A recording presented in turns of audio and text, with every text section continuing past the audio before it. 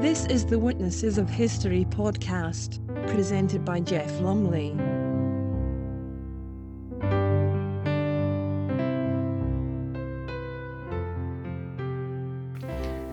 Hello and welcome to Witnesses of History for the 25th of October. This is edition 47. I started these podcasts back in lockdown as something to produce and to do while I was stuck at home. I've continued them, but I've decided that they will end with edition 50 in a month or so's time.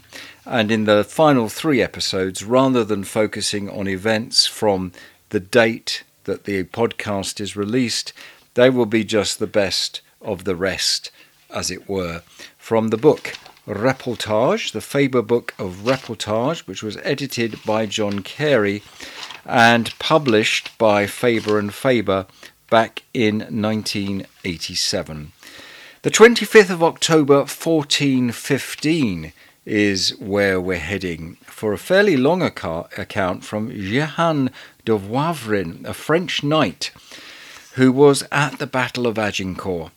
And at Agincourt, Henry V's exhausted army was attacked by a large French force under the Constable Charles d'Aubray, and about 6,000 of the French were killed. Next day, the King of England, having left his night quarters, rode on in the usual manner, always taking the direct way towards Calais, and it was the 24th day of October, the eve of St. Crispin, but he had scarcely turned out when his scouts reported that they had seen the French in large bodies guarding his road, and they were informed that they were to lodge at Rousseval and Agincourt in order to fight him on the morrow, to which the king replied that it was well. King Henry, then being apprised of this, and because the passage of the river at Blangy in Ternois was long and narrow, before crossing it made 6 noblemen of his vanguard divest themselves of their coats of mail and cross first to see whether the passage had no guard. They found it had none, and that there was no opposition, so the whole English army crossed with great expedition. When they'd got over and regained the road, they had gone but a little way when they perceived before them the French in great force, wherefore King Henry made all his men dismount and put them in good order of battle, expecting to be fought on this day. And all the English were engaged in devotional exercises, praying our Lord that he would be their help, and there they remained till sunset. Similarly, the French, who could well discern the battle array of the English, expecting to fight them, put themselves in good order, put on their coats of mail, displayed banners and pennons, and made several new knights. Among those who received the order of knighthood was Philip, Count of Nevers, by Marshal Boucicaut, with great number of other noble esquires, and there near Agincourt gathered all the French in a single body. When the King of England saw that it was already late, he made all his army draw towards Macencel, which was near, but before he lay down he gave liberty to the prisoners, nobles, and others who were at that time with his army, they promising him that if the victory turned out on his side they would all return to him, and to their masters, if they were living, but if it fell to them to lose the battle, for he ever freed them from fealty and ransom. After the prisoners were thus liberated, the King of England lodged in the said town of Macencel so near his enemies that the foremost of his vanguard saw them quite plainly, and heard them call each other by name, and make a great noise. But as for the English, never did people make less noise, for hardly did one hear them utter a word, or speak together. When the French saw that the King of England had lodged himself at Macencel, and that they would not be fought that day, it was commanded on behalf of the King of France and his constable that each one should sleep in the place where he was. Then you might have seen banners and pennons furled round the lances, and coats of mail put off, mules and trunks unpacked, and each of the lords sending their servants and harbingers into the neighbouring villages to seek for straw or litter to put under them, that they might sleep in the same place where they were, which was much beaten down by the trampling of the horses. And almost all the night it ceased not to rain, and there continued a great noise of pages, grooms, and all kinds of people, such that, as it is said, the English could hear them plainly, But those on their side were not heard, for during this night all that could find a priest confessed themselves. The men-at-arms tightened their armour, sharpening their aiguillettes, and doing what was ever their business. The archers looked to their bows and cords and whatever was necessary for them.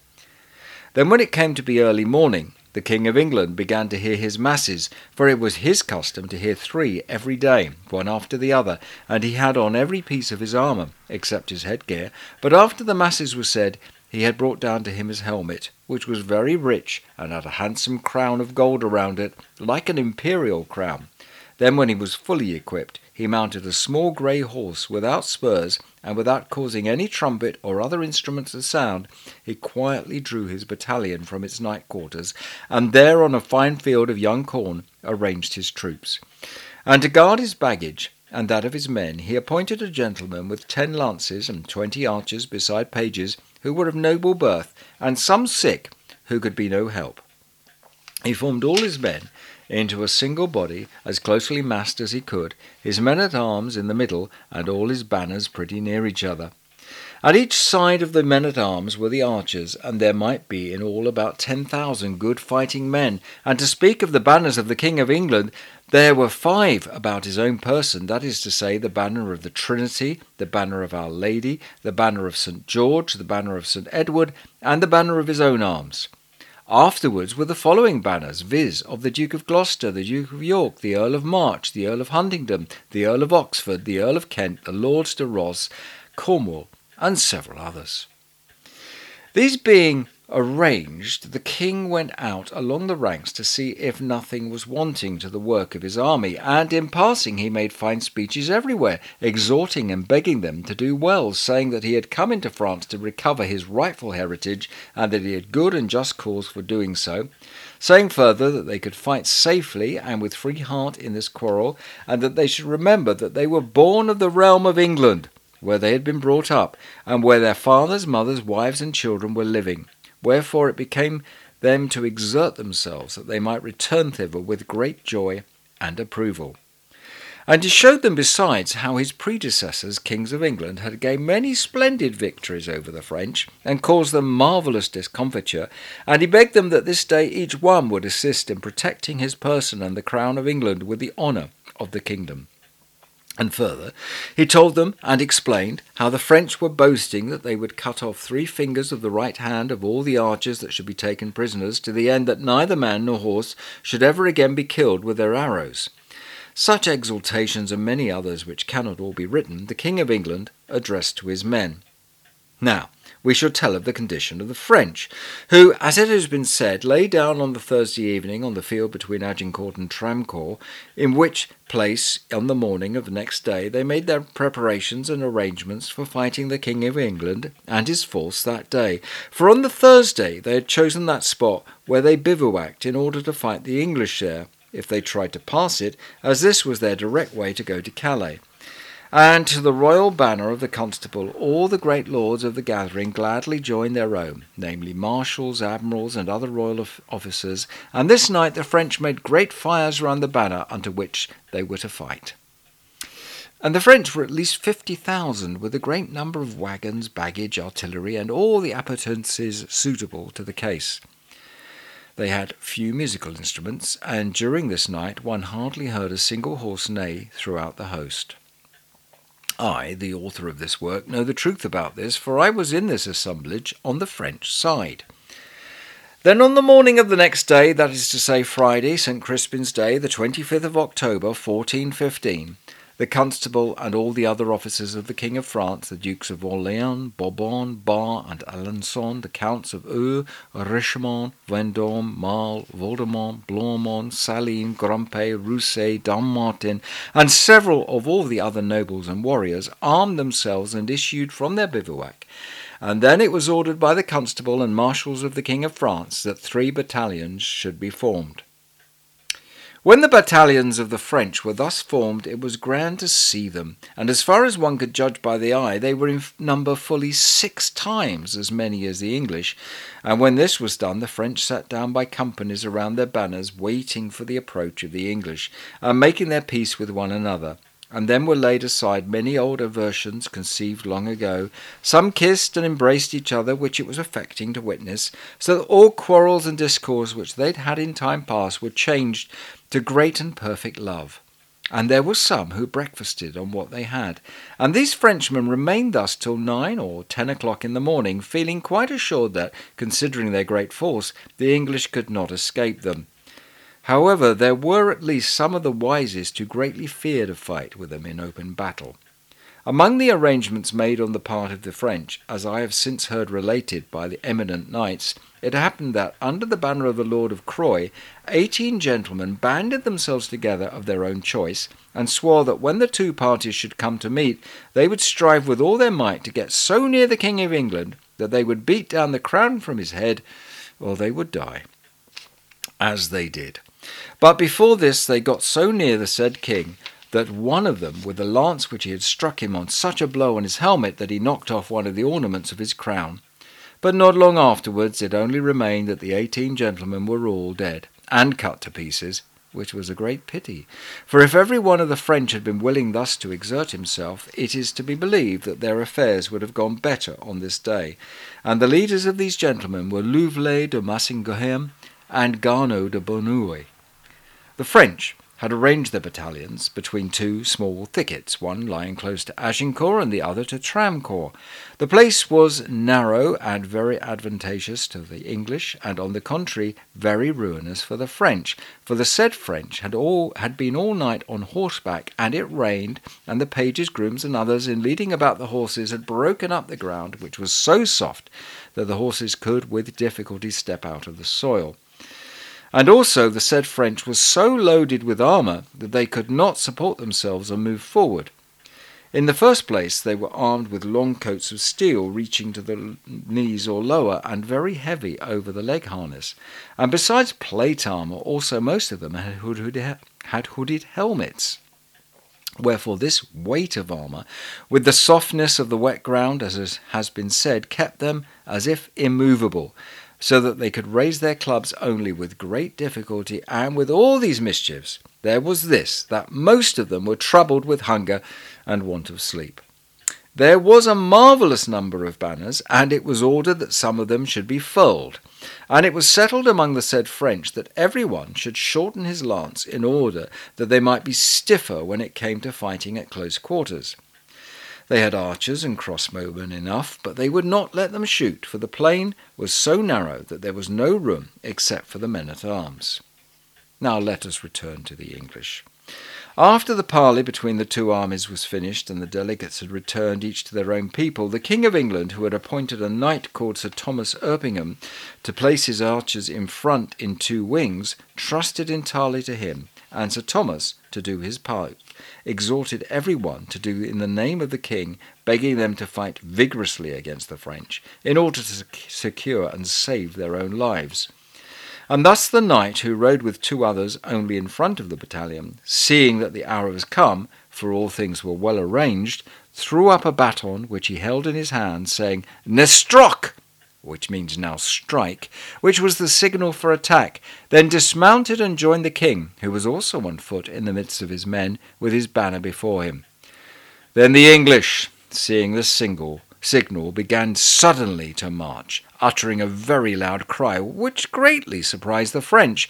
And when the English saw that the French did not approach them, they marched dashingly towards them in very fine order, and again raised a loud cry as they stopped to take breath.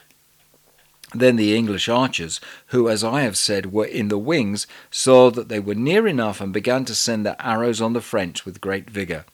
The said archers were for the most part in their doublets, without armour, their stockings rolled up to their knees, and having hatchets and battle-axes or great swords hanging on their girdles. Some were barefooted and bareheaded, others had caps of boiled leather, and others of osier, covered with harpoy or leather.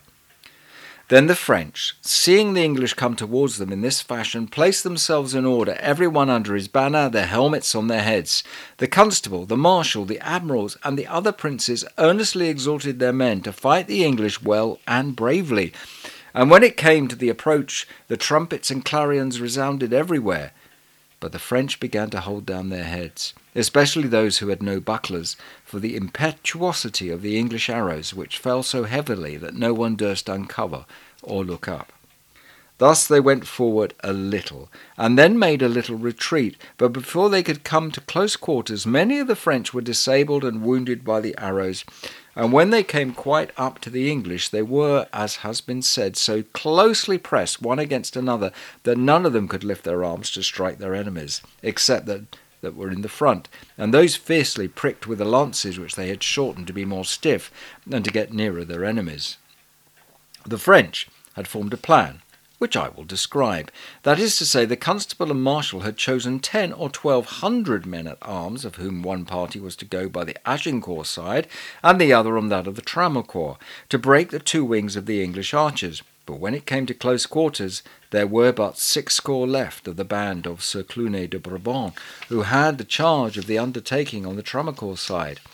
Sir William de Saveuse, a very brave knight, took the Agincourt side, with about 300 lances, and with 2 others only he advanced before the rest, who all followed and struck into these English archers, who had their stakes fixed in front of them, but these had little hold on such soft ground. So the said Sir William and his 2 companions pressed on boldly, but their horses stumbled among the stakes, and they were speedily slain by the archers, which was a great pity. And most of the rest, through fear, gave way and fell back into their vanguard, to whom they were a great hindrance, and they opened their ranks in several places, and made them fall back and lose their footing in some land newly sown, for their horses had been so wounded by the arrows that the men could no longer manage them.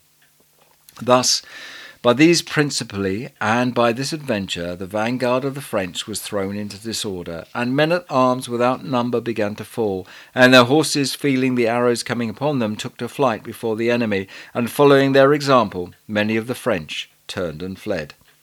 Soon afterwards, the English archers, seeing the vanguard thus shaken, issued from behind their stockade, threw away their bows and quivers, then took their swords, hatchets, mallets, axes, falcon beaks, and other weapons, and pushing into the places where they saw these breaches, struck down and killed these Frenchmen without mercy, and never ceased to kill, till the said vanguard, which had fought little or not at all, was completely overwhelmed, and these went on striking right and left till they came upon the 2nd battalion, which was behind the advance guard, and there the king personally threw himself into the fight with his men-at-arms.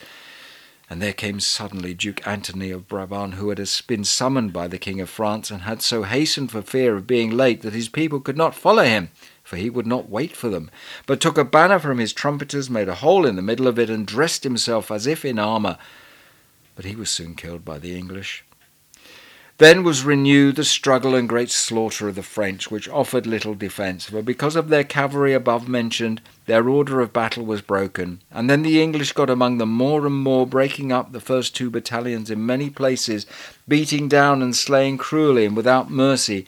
But some rose again by the help of their grooms, who led them out to the melee, for the English, who were intent on killing and making prisoners, pursued nobody. And then, all the rear guard being still on horseback, and seeing the condition of the first 2 battalions, turned and fled, except some of the chiefs and leaders of those routed ones. And it is to be told that while the battalion was in rout, the English had taken some good French prisoners. And there came tidings to the King of England that the French were attacking his people at the rear, and that they had already taken his sumpters and other baggage, which enterprise was conducted by an esquire named Robert de Bernouillet, with whom were Rifflard de Plomas, Isambard d'Agincourt, and some other men-at-arms, accompanied by about 600 peasants, who carried off the said baggage and many horses of the English, while their keepers were occupied in the fight, about which robbery the king was greatly troubled. Nevertheless, he ceased not to pursue his victory, and his people took many good prisoners, by whom they expected all to become rich, and they took from them nothing but their head armour. At the hour when the English feared the least, there befell them a perilous adventure, for a great gathering of the rearguard and centre division of the French, in which were many Bretons, Gascons, and Poitevins, rallied with some standards and ensigns, and returned in good order, and marched vigorously against the conquerors of the field. When the King of England perceived them coming thus, he caused it to be published that every one that had a prisoner should immediately kill him, which those who had any were unwilling to do, for they expected to get great ransoms for them. But when the king was informed of this, he appointed a gentleman with 200 archers, whom he commanded to go through the host and kill all the prisoners, whoever they might be. This esquire, without delay or objection, fulfilled the command of his sovereign lord, which was a most pitiable thing, for in cold blood all the nobility of France was beheaded and inhumanly cut to pieces, and all through this accursed company a sorry set compared with the noble captive chivalry, who, when they saw that the English were ready to receive them, all immediately turned and fled, each to save his own life. Many of the cavalry escaped, but of those on foot there were many among the dead. When the King of England saw that he was the master of the field, and had got the better of his enemies, he humbly thanked the giver of victory, and he had good cause, for of his people there died on the spot only about 1,600 men of all ranks, among whom was the Duke of York, his great uncle, about whom he was very sorry. Then the king collected on that place some of those most intimate with him, and inquired the name of a castle which he perceived to be nearest, and they said, Agincourt.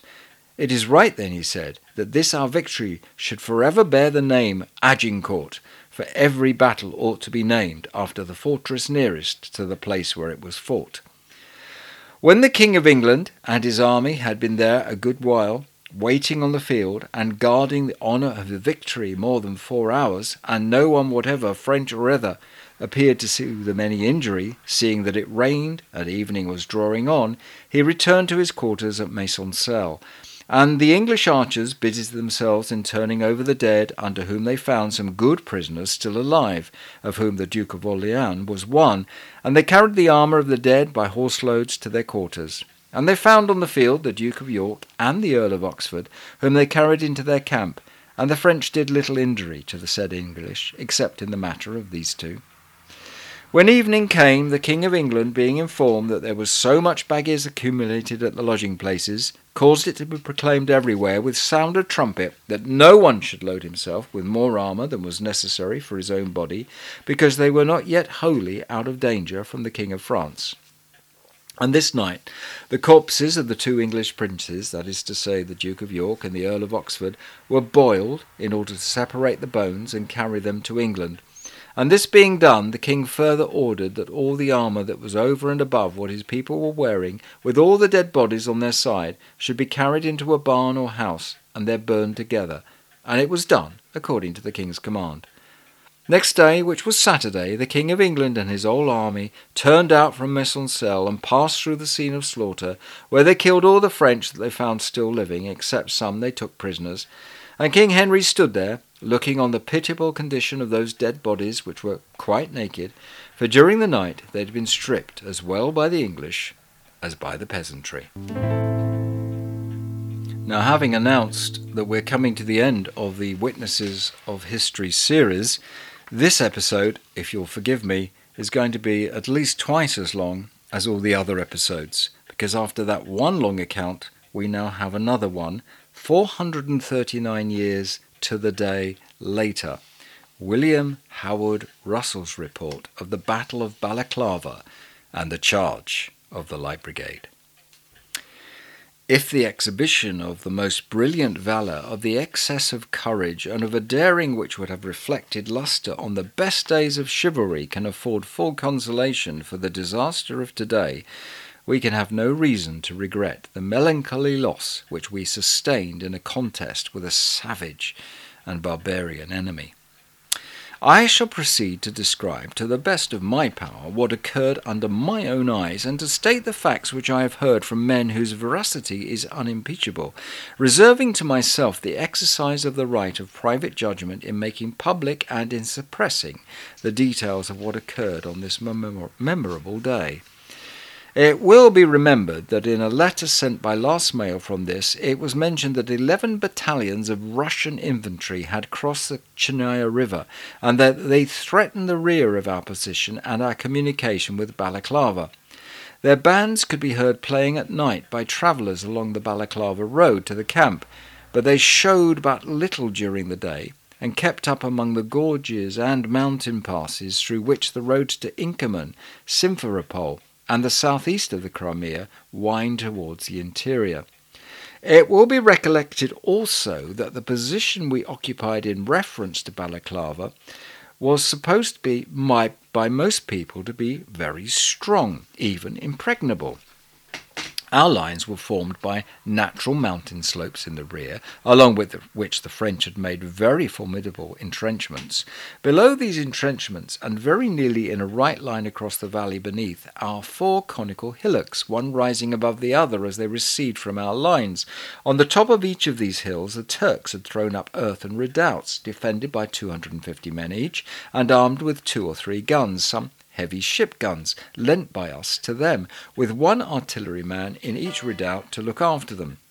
These hills cross the valley of Balaclava at the distance of about 2.5 miles from the town.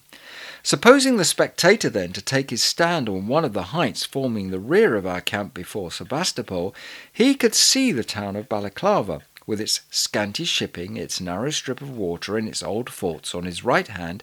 Immediately below he would behold the valley and the plain of coarse meadowland, occupied by our cavalry tents, and stretching from the base of the ridge on which he stood to the foot of the formidable heights on the other side, he would see the French trenches, lined with Zouaves, a few feet beneath, and distant from him on the slope of a hill. A Turkish redoubt lower down, then another in the valley, then in a line with it some angular earthworks, then in succession the other 2 redoubts up Canrobert's Hill.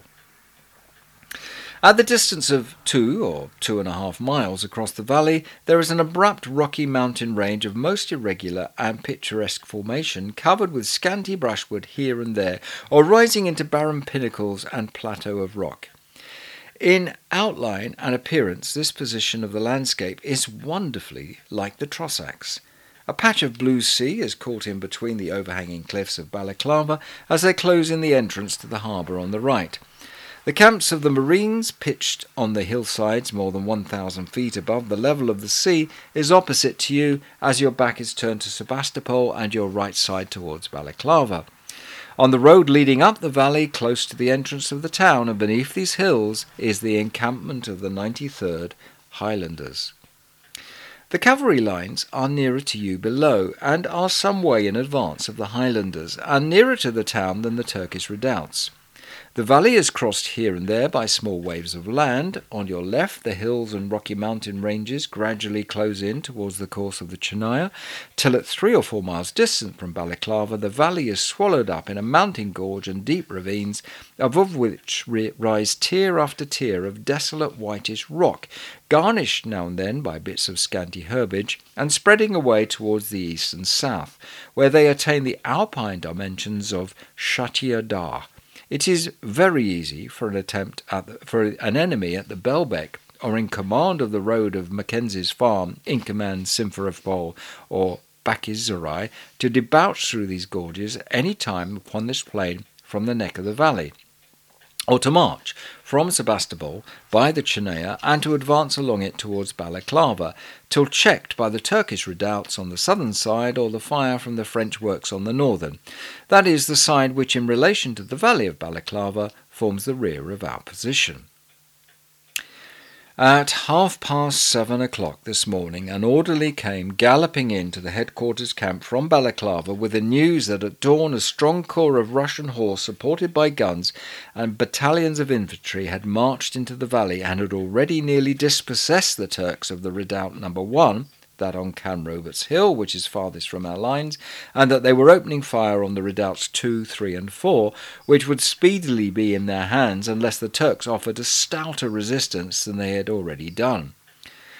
Orders were dispatched to Sir George Cathcart and to His Royal Highness the Duke of Cambridge to put their respective divisions, the 4th and 1st, in motion for the scene of action, and intelligence of the advance of the Russians was also furnished to General Canrobert. Immediately on receipt of the news, the General commanded General Bosquet to get the 3rd Division under arms and sent a strong body of artillery and some 200 chasseurs d'Afrique to assist us in holding the valley. Sir Colin Campbell, who was in command of Balaclava, had drawn up the 93rd Highlanders a little in front of the road into the town at the first news of the advance of the enemy. The Marines on the heights got under arms, the seamen's batteries and Marines' batteries on the heights close to the town were manned, and the French artillerymen and the Zouaves prepared for action along their lines. Lord Lucan's little camp was the scene of great excitement. The men had not had time to water their horses, they had not broken their fast from the evening of the day before, and had barely saddled at the first blast of the trumpet, when they were drawn up on the slope behind the redoubts in front of the camp to operate on the enemy's squadrons. It was soon evident that no reliance was to be placed on the Turkish infantrymen or artillerymen.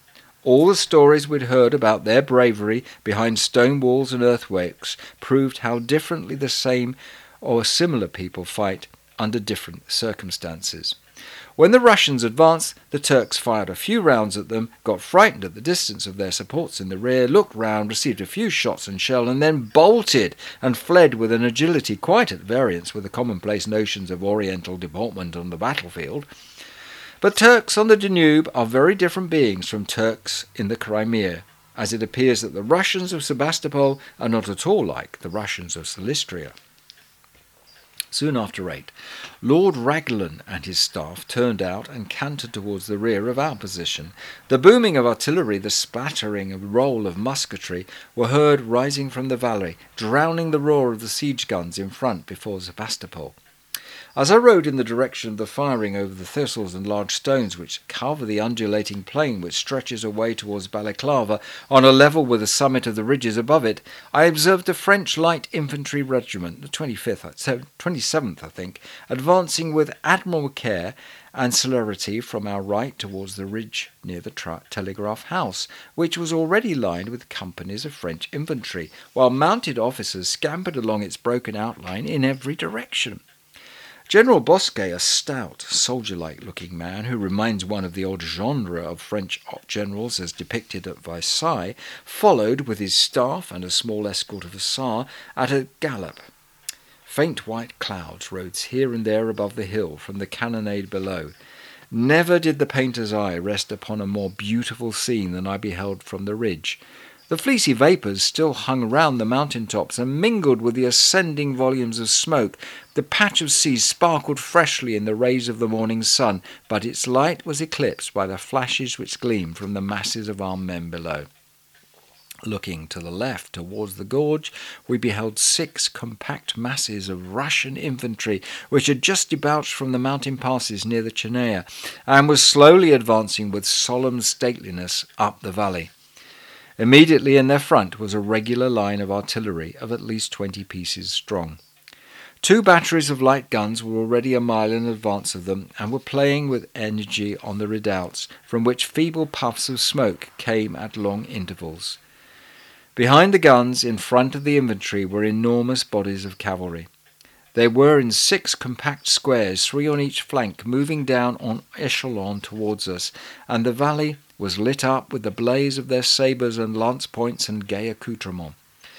In the front, and extended along the intervals between each battery of guns, were clouds of mounted skirmishers, wheeling and whirling in front of their march, like autumn leaves tossed by the wind. The Zouaves close to us were lying like tigers in the spring, which, ready rifles in hand, hidden chin deep by the earthworks which were along the line of these ridges on our rear. But the quick-eyed Russians were manoeuvring on the other side of the valley and did not expose their columns to attack. Below the Zouaves we could see the Turkish gunners in the redoubts, all in confusion, and the shells burst over them. Just as I came up, the Russians had carried No. 1 redoubt, the farthest and most elevated of all, and their horsemen were chasing the Turks across the interval which lay between it and redoubt No. 2.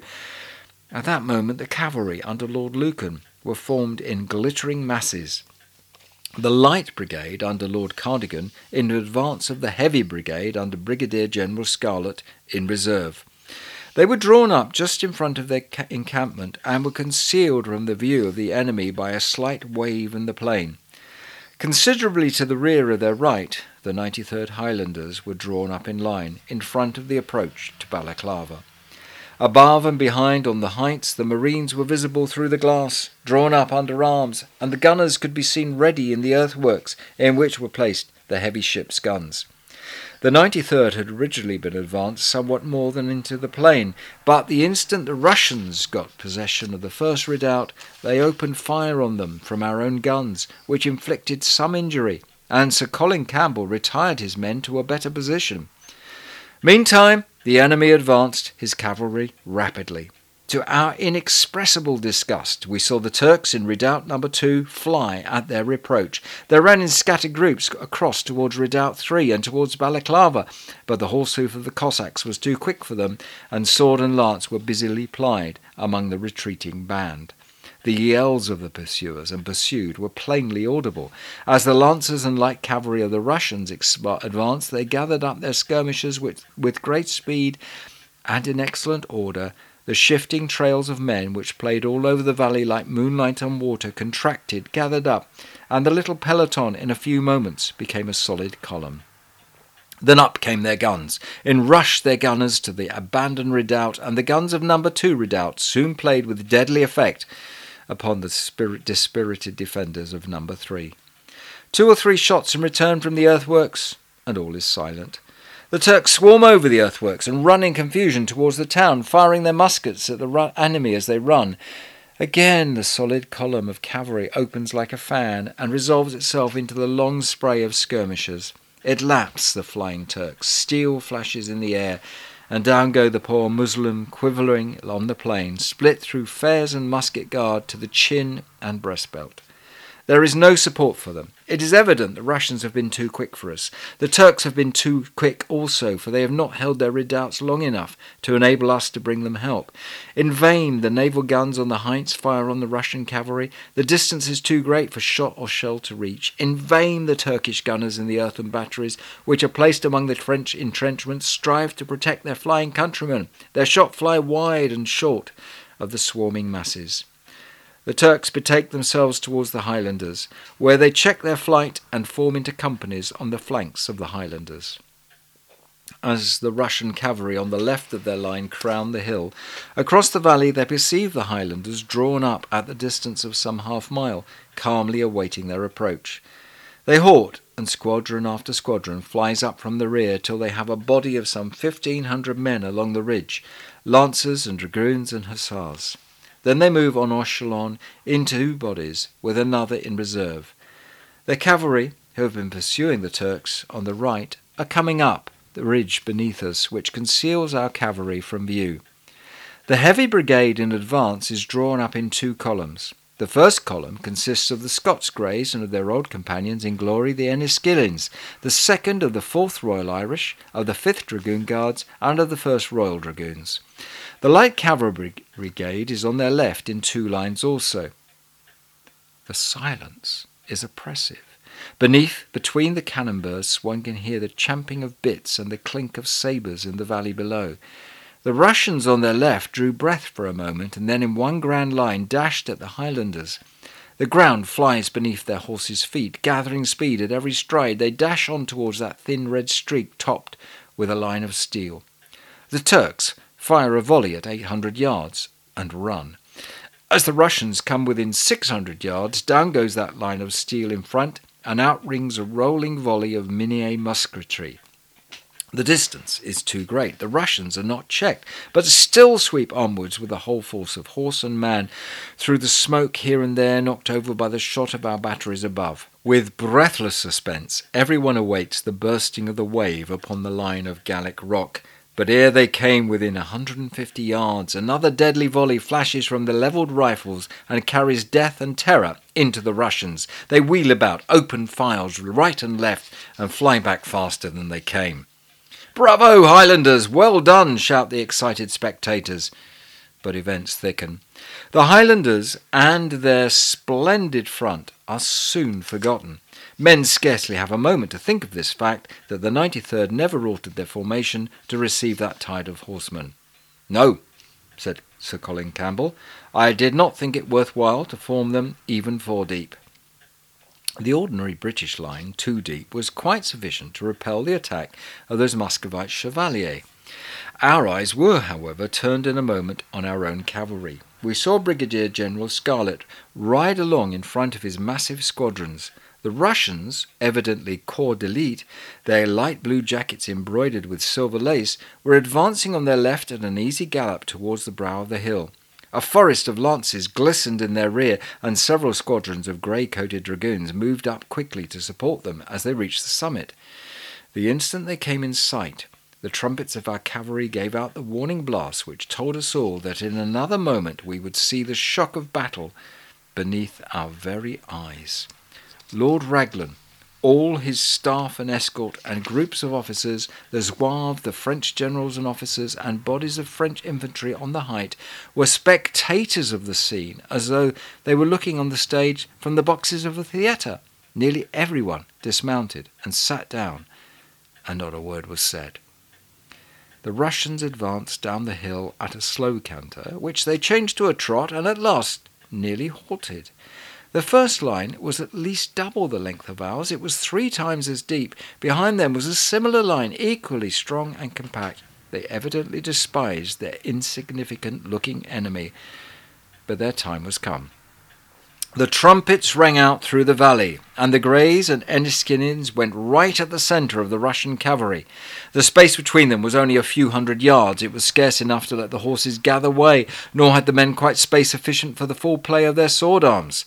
The Russian line brings forward each wing as our cavalry advance, and threaten to annihilate them as they pass on. Turning a little to their left so as to meet the Russians' right, the Greys rush on with a cheer that thrills every heart. The wild shout of the Enniskillens rises through the air at the same moment. As lightning flashes through a cloud, the Greys and Enniskillens pierce through the dark masses of the Russians. The shock was but for a moment. There was a clash of steel and a light play of sword blades in the air, and then the Greys and the Redcoats disappear in the midst of the shaken and quivering columns. In another moment we see them merging and dashing on with diminished numbers and in broken order against the second line which advances against them to retrieve the fortune of the charge. It was a terrible moment. "God help them, they're lost," was the exclamation of more than one man, and the thought of many. With unabated fire the noble hearts dashed at their enemy. It was a fight of heroes. The first line of Russians, which had been smashed utterly by our charge, and had fled off at one flank and towards the centre, were coming back to swallow up our handful of men. By sheer steel and sheer courage, Enniskillen and Scott were winning their desperate way right through the enemy's squadrons, and already grey horses and redcoats had appeared right at the rear of the second mass, when, with irresistible force, like one bolt from a blow, the 1st Royals, the 4th Dragoons, and the 5th Dragoon Guards rushed at the remnants of the first line of the enemy, went through it as though it were made of pasteboard, and dashing on the second body of Russians, as they were still disordered by the terrible assault of the Greys and their companions, put them to utter rout.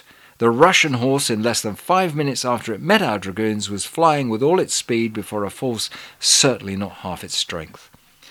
A cheer burst from every lip. In the enthusiasm, officers and men took off their caps and shouted with delight, and thus keeping up the scenic character of their position, they clapped their hands again and again. And now occurred the melancholy catastrophe which fills us all with sorrow.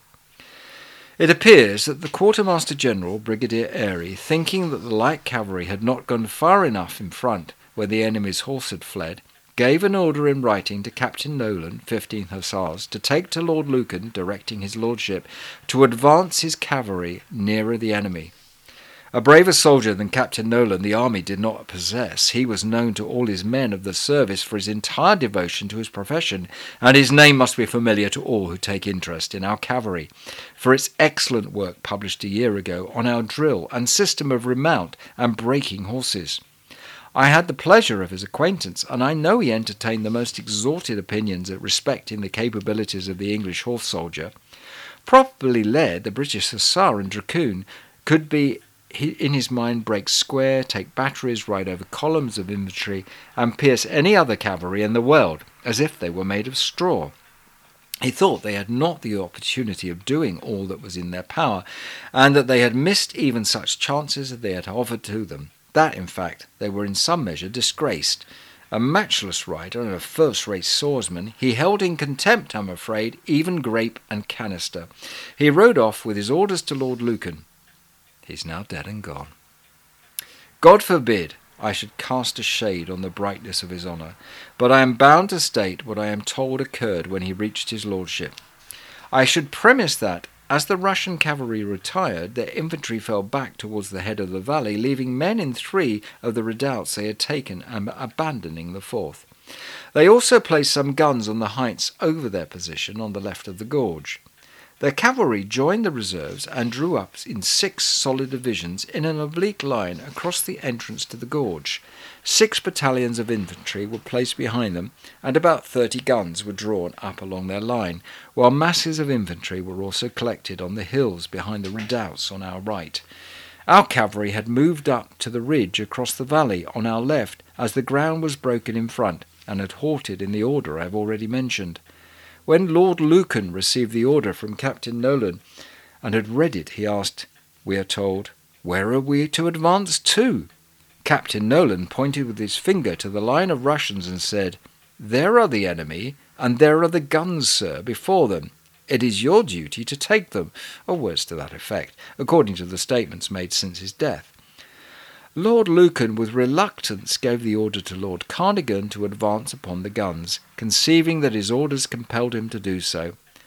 The noble Earl, though he did not shrink, also saw the fearful odds against him. Don Quixote in his tilt against the windmill was not near so rash and reckless as the gallant fellows who prepared without a thought to rush on almost certain death.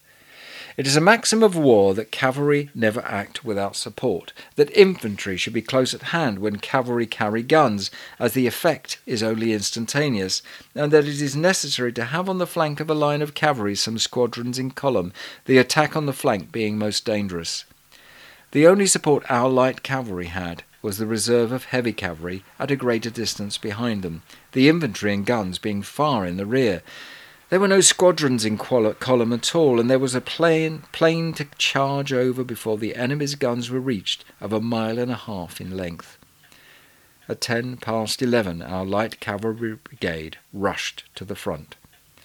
They numbered as follows, as well as I could ascertain: 4th Light Dragoons, 118 men; 8th Irish Hussars, 104; 11th Prince Albert Hussars, 110; the 13th Light Dragoons, 130; the 17th Lancers, 145. Total, 607 sabres. The whole brigade scarcely made one effective regiment, according to the numbers of continental armies, and yet it was more than we could spare. As they passed towards the front, the Russians opened on them from the guns in the redoubts on the right with volleys of musketry and rifles. They swept proudly past, glittering in the morning sun in all the pride and splendour of war. We could hardly believe the evidence of our senses. Surely that handful of men were not going to charge an army in position. Alas, it was but too true. Their desperate valour knew no bounds, and far indeed was it removed from its so-called better part, discretion. They advanced in 2 lines, quickening their pace as they closed towards the enemy. A more fearful spectacle was never witnessed than by those who, without the power to aid, beheld their heroic countrymen rushing to the arms of death. At the distance of 1,200 yards, the whole line of the enemy belched forth from 30 iron mouths, a flood of smoke and flame through which hissed the deadly balls. Their flight was marked by instant gaps in our ranks, by dead men and horses, by steeds flying wounded or riderless across the plain. The first line was broken. It was joined by the second. They never halted or checked their speed an instant, with diminished ranks, thinned by some 30 guns, which the Russians had laid with the most deadly accuracy, with a halo of flashing steel above their heads, and with a cheer which was many a noble fellow's death cry. They flew into the smoke of the batteries, but ere they were lost from view, the plain was strewed with their bodies and with the carcasses of horses. They were exposed to an oblique fire from the batteries on the hills on both sides, as well as to a direct fire of musketry. Through the clouds of smoke we could see their sabres flashing as they rode up to the guns and dashed between them, cutting down the gunners as they stood. The blaze of their steel, as an officer standing near me said, was like the turn of a shoal of mackerel. We saw them riding through the guns, as I have said. To our delight, we saw them returning after breaking through a column of Russian infantry and scattering them like chaff when the flank fire of the battery on the hills swept them down, scattered and broken as they were. Wounded men and dismounted troopers flying towards us told the sad tale. Demigods could not have done what they'd failed to do. At the very moment when they were about to retreat, an enormous mass of lancers was hurled upon their flank. Colonel Schul of the 8th Hussars saw the danger and rode his few men straight at them, cutting his way through with fearful loss. The other regiments turned and engaged in a desperate encounter. With courage too great almost for credence, they were breaking their way through the columns which enveloped them, when there took place an act of atrocity without parallel in the modern warfare of civilized nations. The Russian gunners, when the storm of cavalry passed, returned to their guns. They saw their own cavalry mingled with the troopers who had just ridden over them, and to the eternal disgrace of the Russian name, the miscreants poured a murderous volley of grape and canister on the mass of struggling men and horses, mingling friend and foe in one common ruin. It was as much as our heavy cavalry brigade could do to cover the retreat of the miserable remnants of that band of heroes as they returned to the place that had so lately quitted in all the pride of life. At 25-12, not a British soldier, except the dead and dying, was left in front of these bloody Muscovite guns. Our loss, as far as we could be ascertained, in killed, wounded and missing at 2 o'clock today, was as follows. Went into action, 607. Returned from action, 198. The loss, 409.